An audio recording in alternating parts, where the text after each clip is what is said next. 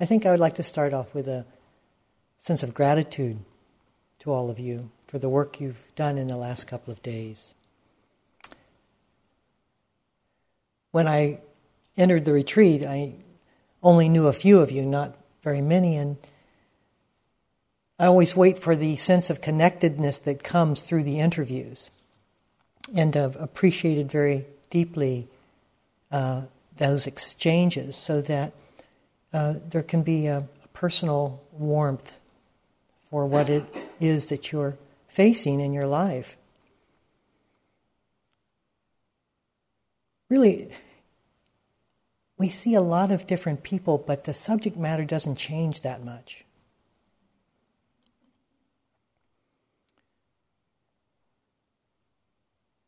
It's about pain.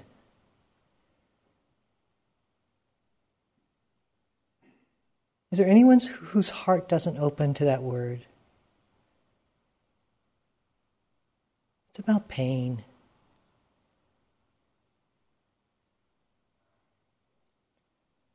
I want to talk about pain tonight. You know, oftentimes Buddhism is misrepresented as a rather morbid and dark religion. And what's all this stuff about suffering? It's where the problem is. I mean, we can go, if our car stops working, we can open the hood, or we can beat on the fender. My personal preference is to go where the problem is. So we have to follow the pain line. That's all it's about. It's not some statement about how life is. It's not some coloration or painting of the bleakness of existence. It's merely pointing out where the problem is.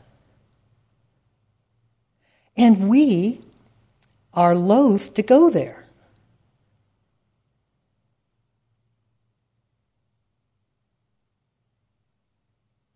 Many of us get into spiritual work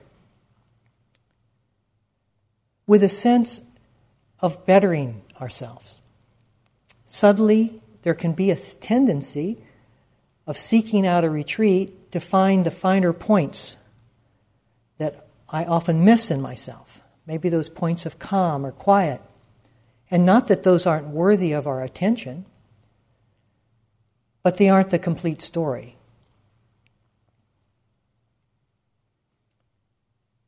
And yet we can be set on avoiding the difficulties so that we can self-improve according to our plans. And the pain remains hidden behind layers and layers of defenses.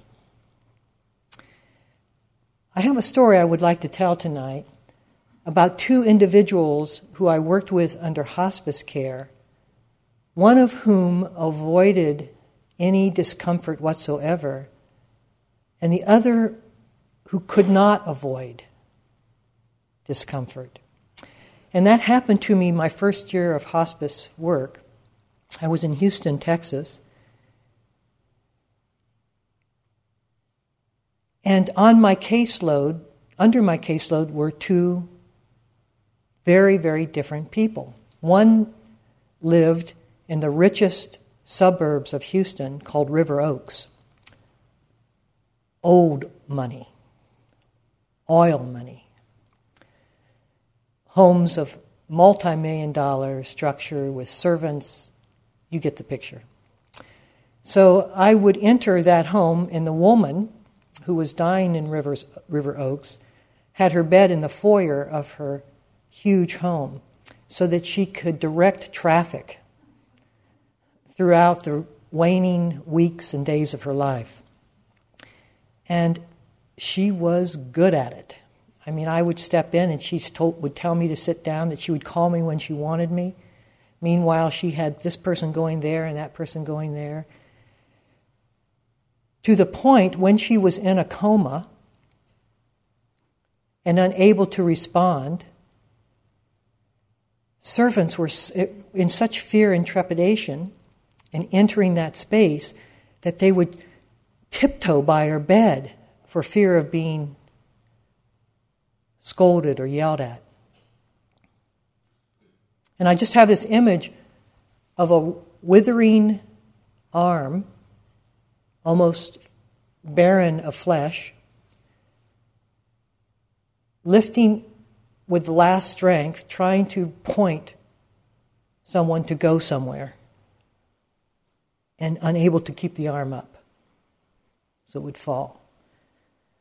But to her last dying breath, the exercise of control and influence.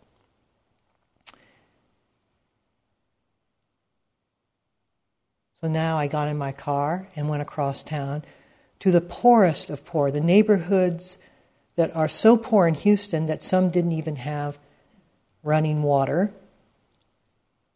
or indoor plumbing. And the woman that I would park my car out in front, whose house I would go into, had, I remember, a big hole in her living room. And chickens would come out from under the porch into this hole. They would jump up while I was there, and then they would start squawking around. And this big, rotund woman named Roxanne would pick up a broom and try to hit the chickens back into the hole. It was surreal. And I loved going there. I loved going there because she was so jovial, so full of warmth, welcomed me. And being a very young and inexperienced social worker, I exposed my naivety with a heartfelt but not very skillful question. I said to her, "Roxanne, how can you be so happy when you're dying?" And she laughed at the question. She said, "Honey," she said, "I've had 2 children die in my arms. I've looked death right in his eyes, and his eyes are kind."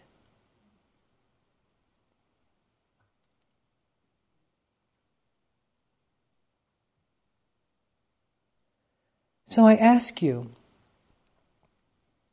from the point of view of lightness of spirit, of joy of being, which life was better lived?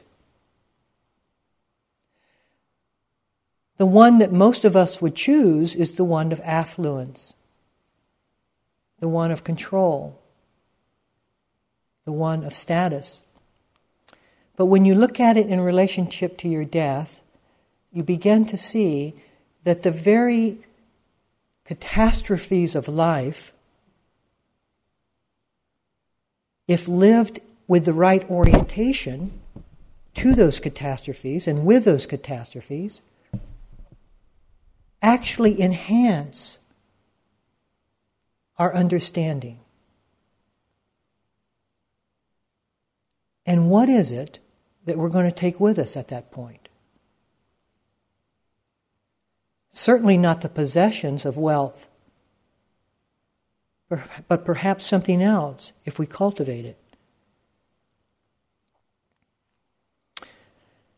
Now I want to bring us into the retreat.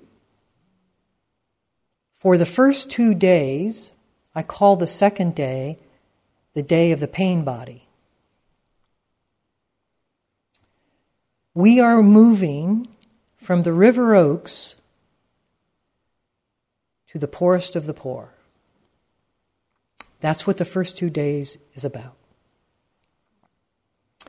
And I'd like to show that in terms of the Buddha's conception of wise view. I think wise view is not emphasized enough because it is the umbrella of all of the Eightfold Path. It is the way that unless we have our view, what we see or take the world to be, the assumptions we make about it, in correct alignment, our practices feed the river oaks. Now, what do I mean by that? When we first came in, most of us, if not all, took our minds very personally. I mean, it wasn't even a question of taking it personally, it was just me, right? And the retreat environment was structured in a way to show you just me. Its purpose was for just me to be highlighted. That's what its purpose is. And we thought it was just me. And the difficulties we had, and the patterns we faced, and the irritations we felt, and the annoyance, and the perturbability, and the judgments, and the complaining, and the moments of joy as well, were all personal representations of this process and how I am going through it. And so we scream because there's a shocking quality to a retreat because it highlights just me. It shows you who we are. It shows the problems that we live with. It shows the patterns that drive our life. And we're up close, in our face patterns. And we see them for perhaps the first time, and there is all the reactions to the patterns that we would expect. Probably further condensing the patterns back into themselves. Like, why am I so judgmental? Which is a judgment on the judgment. Or, damn me, all I do is complain, which is complaining about the complainer. Or, I can't believe how angry I am, which is annoyance and resistance to the anger, thereby throwing fuel on the fire of self. That's how the River Oaks woman died. Everything was just me. It was all about my influence, my control, my will, my needs.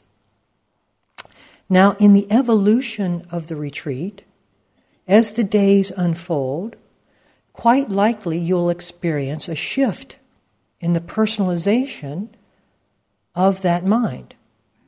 Perhaps not for all, but for most people, it quite likely will happen.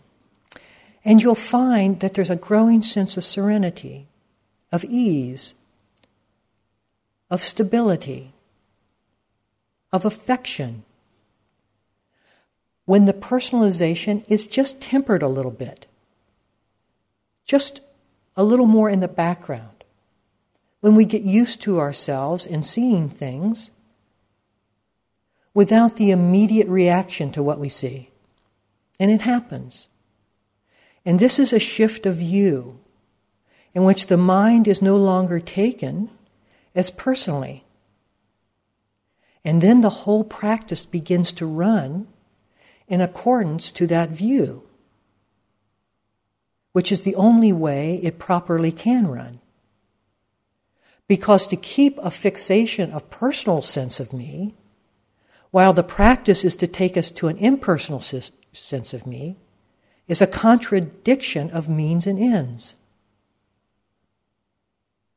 So we have to use the practice in alignment with the view of the wise view. So then we get very interested. Perhaps, I hope. And what does it mean? And what is holding me back? And why am I taking things so personally? And what is this whole thing about? What is this mind? Why is it such a problem for me? I hope there's that kind of interest that Christina spoke about last night.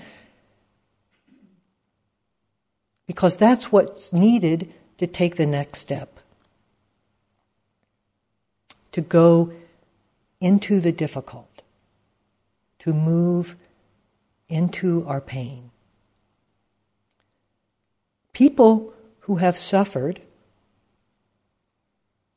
like the river oaks, like the poor woman in the story, have seen the limitation of her influence on the world.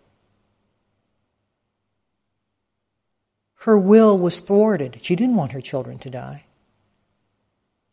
She knows that she is no longer the ruler of the universe. And so pain has a very humbling, or can have a very humbling impact upon us. It shows us ourselves. It shows us what we are, and that we are not in control as we think ourselves to be. And perhaps the course of these 2 days have shown you just that. You don't ask your mind to think, but it thinks. If you don't ask it, how personal can it be? How much of you is there in it?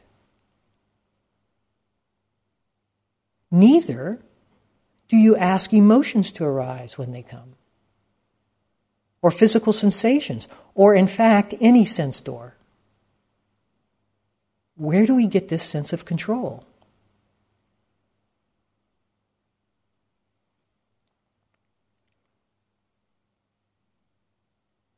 So, spiritual awakening is awakening through the causation of pain.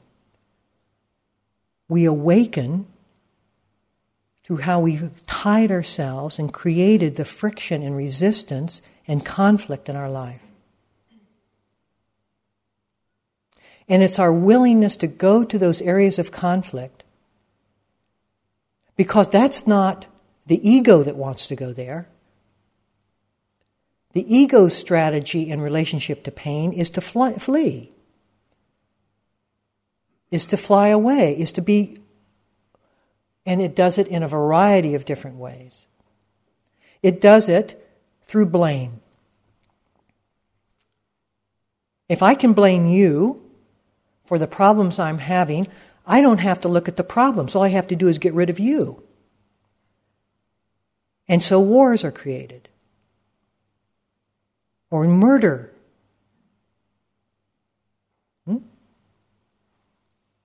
Why? Because we refuse to look at the problem. And it's very slippery. The metaphor I like is you take a flat rock and you throw it across a smooth lake, and it touches the lake and skips, and touches the lake and skips again, and will skip as many times as it possibly can. It will not plummet into the water to any depth.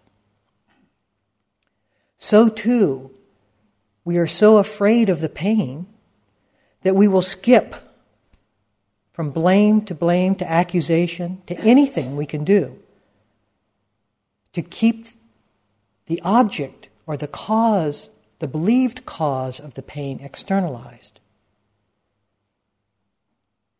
We call this prejudice.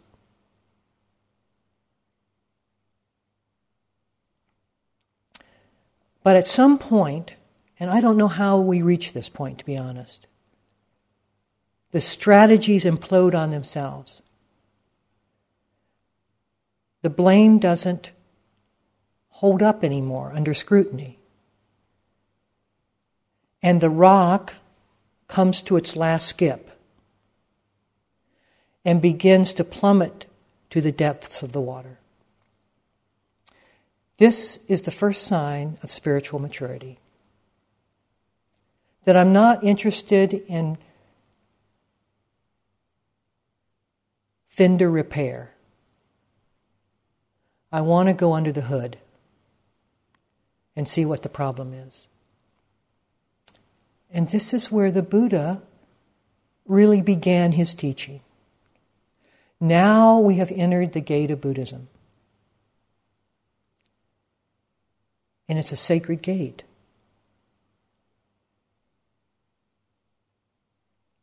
We have touched, when we touch our pain,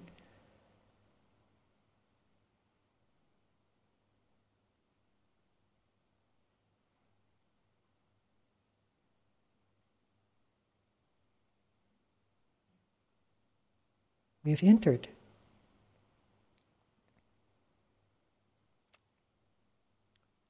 And the question arises, why do we suffer? Why do we have conflict?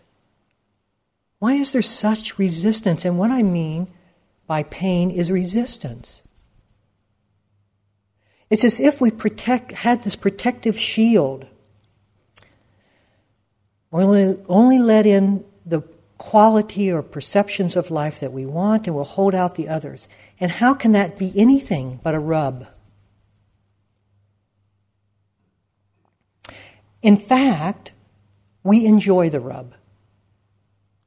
Because the ego, or the sense of me, forms its story around that rub. It's created its body image. If you rub against something, your outline is known.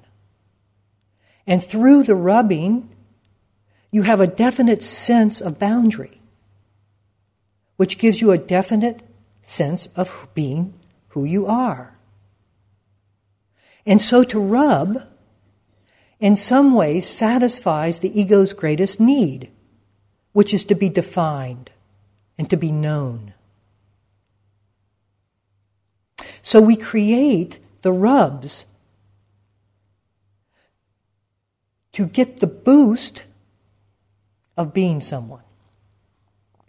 And many of us have life patterns of the same rub time and time again.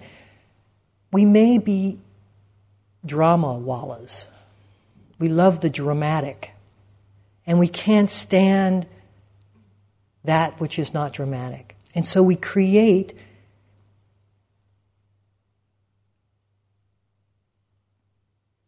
the variables in our life which will inevitably lead to another drama. Isn't that interesting?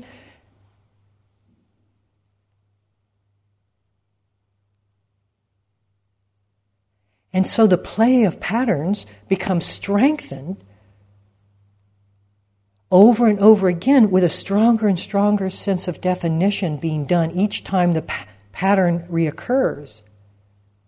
And is it any wonder then that these patterns show themselves so obviously when we are quiet? Because they're on automatic now. We perhaps generated them at one time consciously, but now they run under the surface of the water, just below the surface, setting up time and time the scenarios of our life that lead to continual lack of intimacy, the same problems time and time again at work, in relationship, with one another, with ourselves. And even though inside we hurt, never mind. We just need to self-improve and become more defined. And if we get more defined, our logic goes, we'll hurt less, except we hurt more. And the cycle just goes on and on and on. Madness.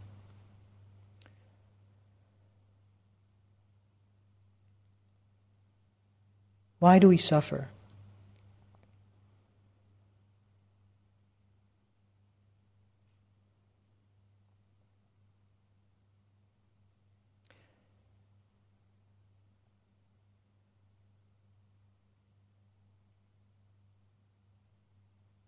One of the ways that we perpetuate the sense of a rub is that we create a reality that rubs against the real one. So we have two realities.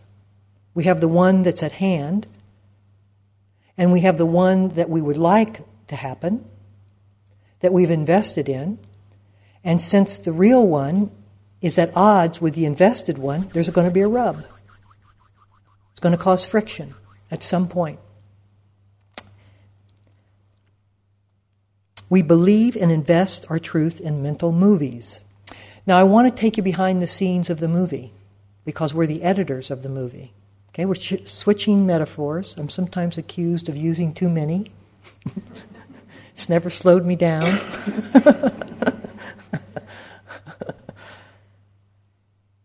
So we've got these reels and reels of tape called memory. And we're the directors of the show. You've got to understand, we're the directors of the movie.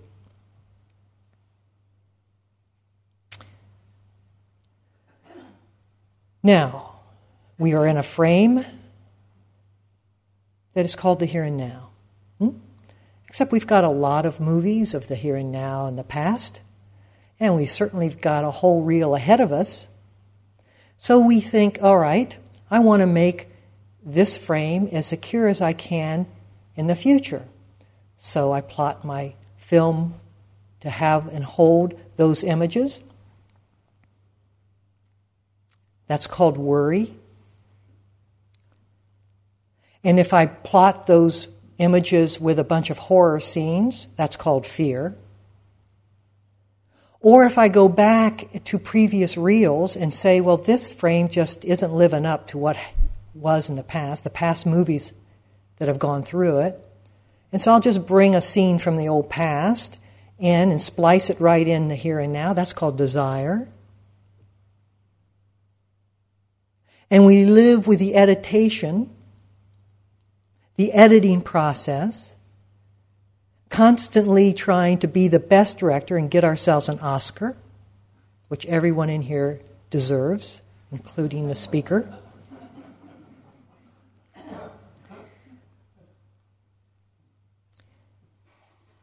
And we manipulate the frames and the reels and the projection to fit our needs, but never to see things as they are.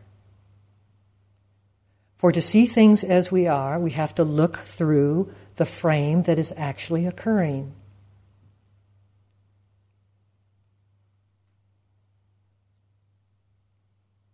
To do that, we have to feel the pain associated with that frame. But because we have no intention of taking accountability for that pain, we stay in one side of the reel or the other, but never in that frame. And to take on and to be willing to go and move into pain means that we stay with the reality as it is. Now, to do so, we have to face the worst fears imaginable. Because in this frame of who I am, of what is actually happening, of this here and now, I have a whole personal set of beliefs that are running the movie projector. I'm inadequate, I'm no good, I don't like myself. Whatever your display, my display, our display is, it's there in that frame. The problem with that pain of inadequacy or whatever we might be feeling is that we believe it to be true. And that's why the pain is so fierce and so intense. Not because it is true, but because we believe it to be true. We think if we open up to the pain of our inadequacy, we face the conclusion that I am inadequate. And no one wants to face that conclusion. No one wants to finally be pinned to their worst belief. And so we stay 2 frames ahead or 3 frames behind. It's true. And it's okay. And if you open your heart to the best attempt the mind can make for you to be free, this is it. This is the best it can do for you. And it's doing its job in the only way it can. To keep your position safe from the here and now. So we have to have a great deal of appreciation for what it's given us. And honor it. But the payoff, which is that we project our pain outward, isn't worth the pain that is constantly gnawing us inward. And at some point, the strategy fails. We can't keep doing that. We just can't keep doing it. Our arms get tired of trying to hold things at bay. So the theater crashes into reality.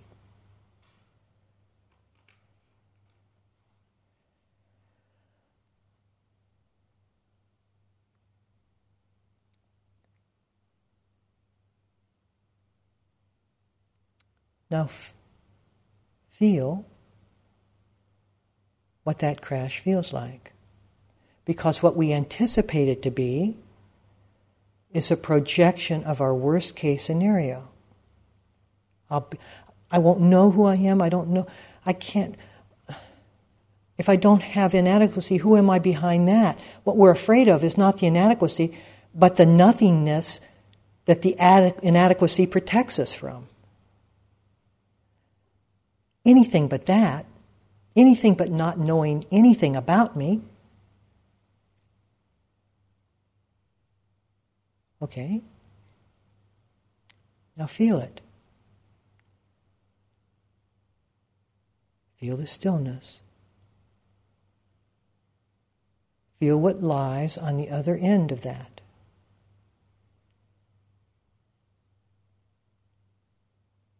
In this room. It's not 20 years from now, it's here and now.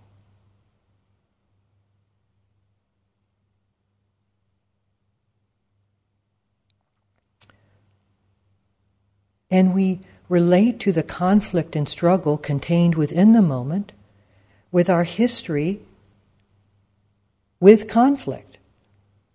Many of us have very poor histories with conflict. And so our inward conflict brings forth that same strategy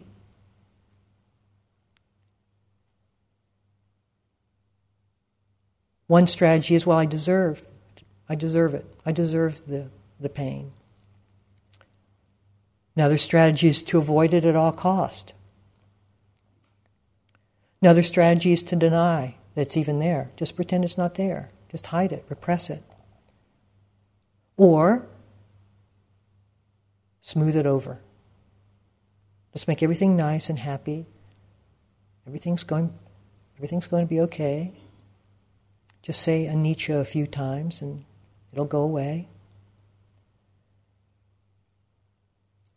But what about entering it? What about coming into it? And we like to have a lot of explanations and analyze the conflict. And we spend a lot of time doing that. But now, move with me for a second and see what explanations do. Explanations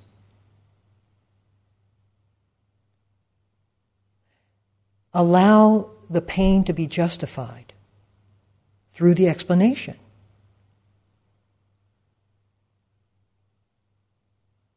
And that isn't total willingness to feel it. That's ameliorating the impact. So explanations really don't work at the level we're speaking. And that is why we suggest, when you have an emotion or a feeling, not to get lost in the explanation of why you feel that. The content of it. I'm angry because ... Because the content of the emotion, the explanation, is like the rock that hits the water and skips once more. just to hold it, just to feel it, to follow the pain line, to move where the pain is. And every time the mind moves, you bring it back. Gently, kindly with kindness. Because without kindness, we are seeking or following an old strategy of conflict. I deserve this. I don't deserve to be kind with it. I deserve the pain. Sometimes, in fact, we get so caught up in the sense that we deserve it that we seek out practices that reinforce our sense of deserving pain.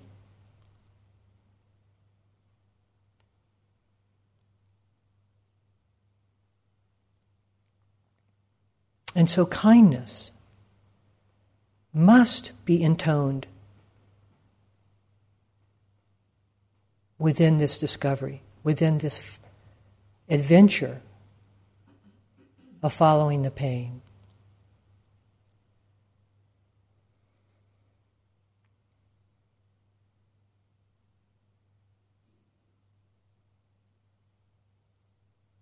So we look at all of the ways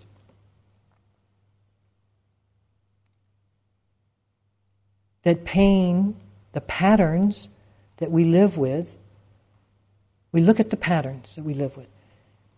And one of the greatest patterns that most yogis, and I talked about this on the last retreat, so I won't go into it with much depth, is judging. Another one is complaining.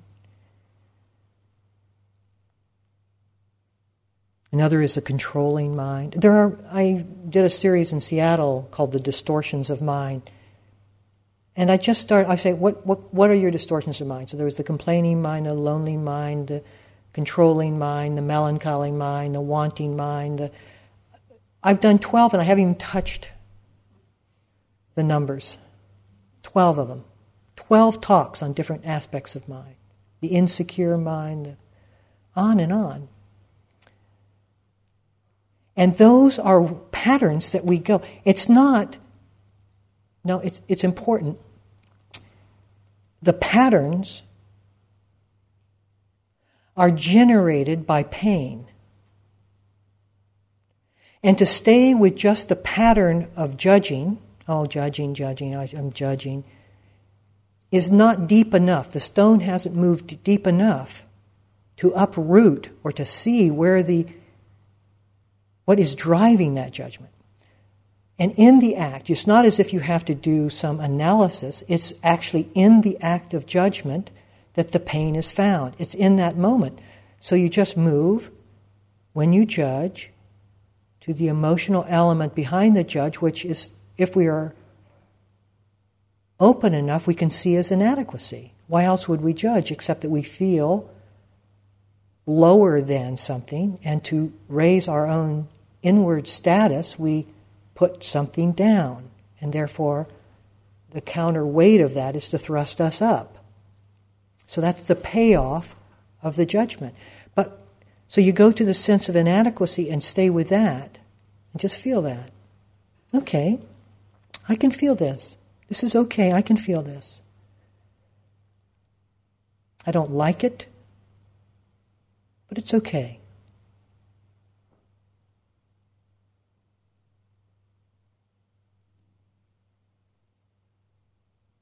And the inadequacy opens up.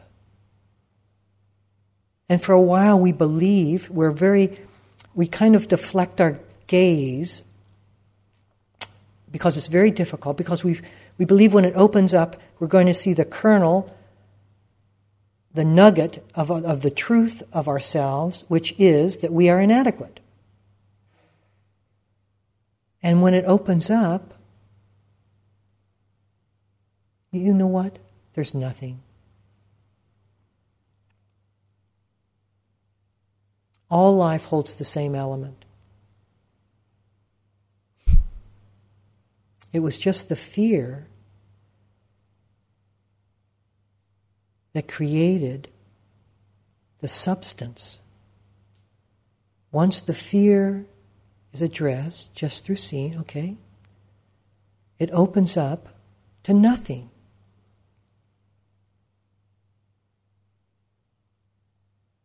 It opens up to stillness.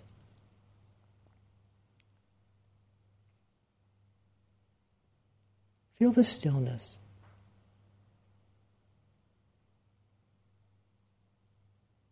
Feel what the woman meant when she said she had looked into the eyes of death.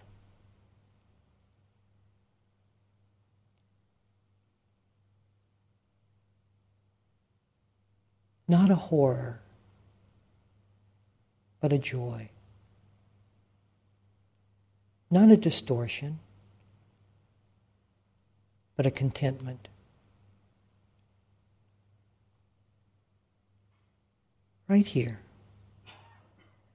It's as close to us as our hearts, and has always been such. Okay. Now we know the secret. And it makes the opening that much more joyous.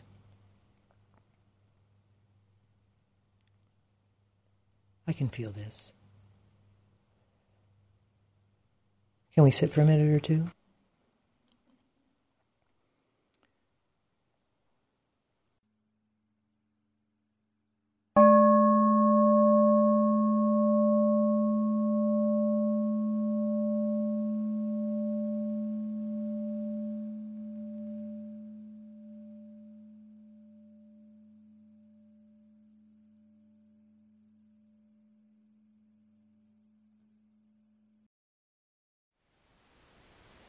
Thank you for listening. To learn how you can support the teachers and Dharma Seed, please visit dharmaseed.org/donate.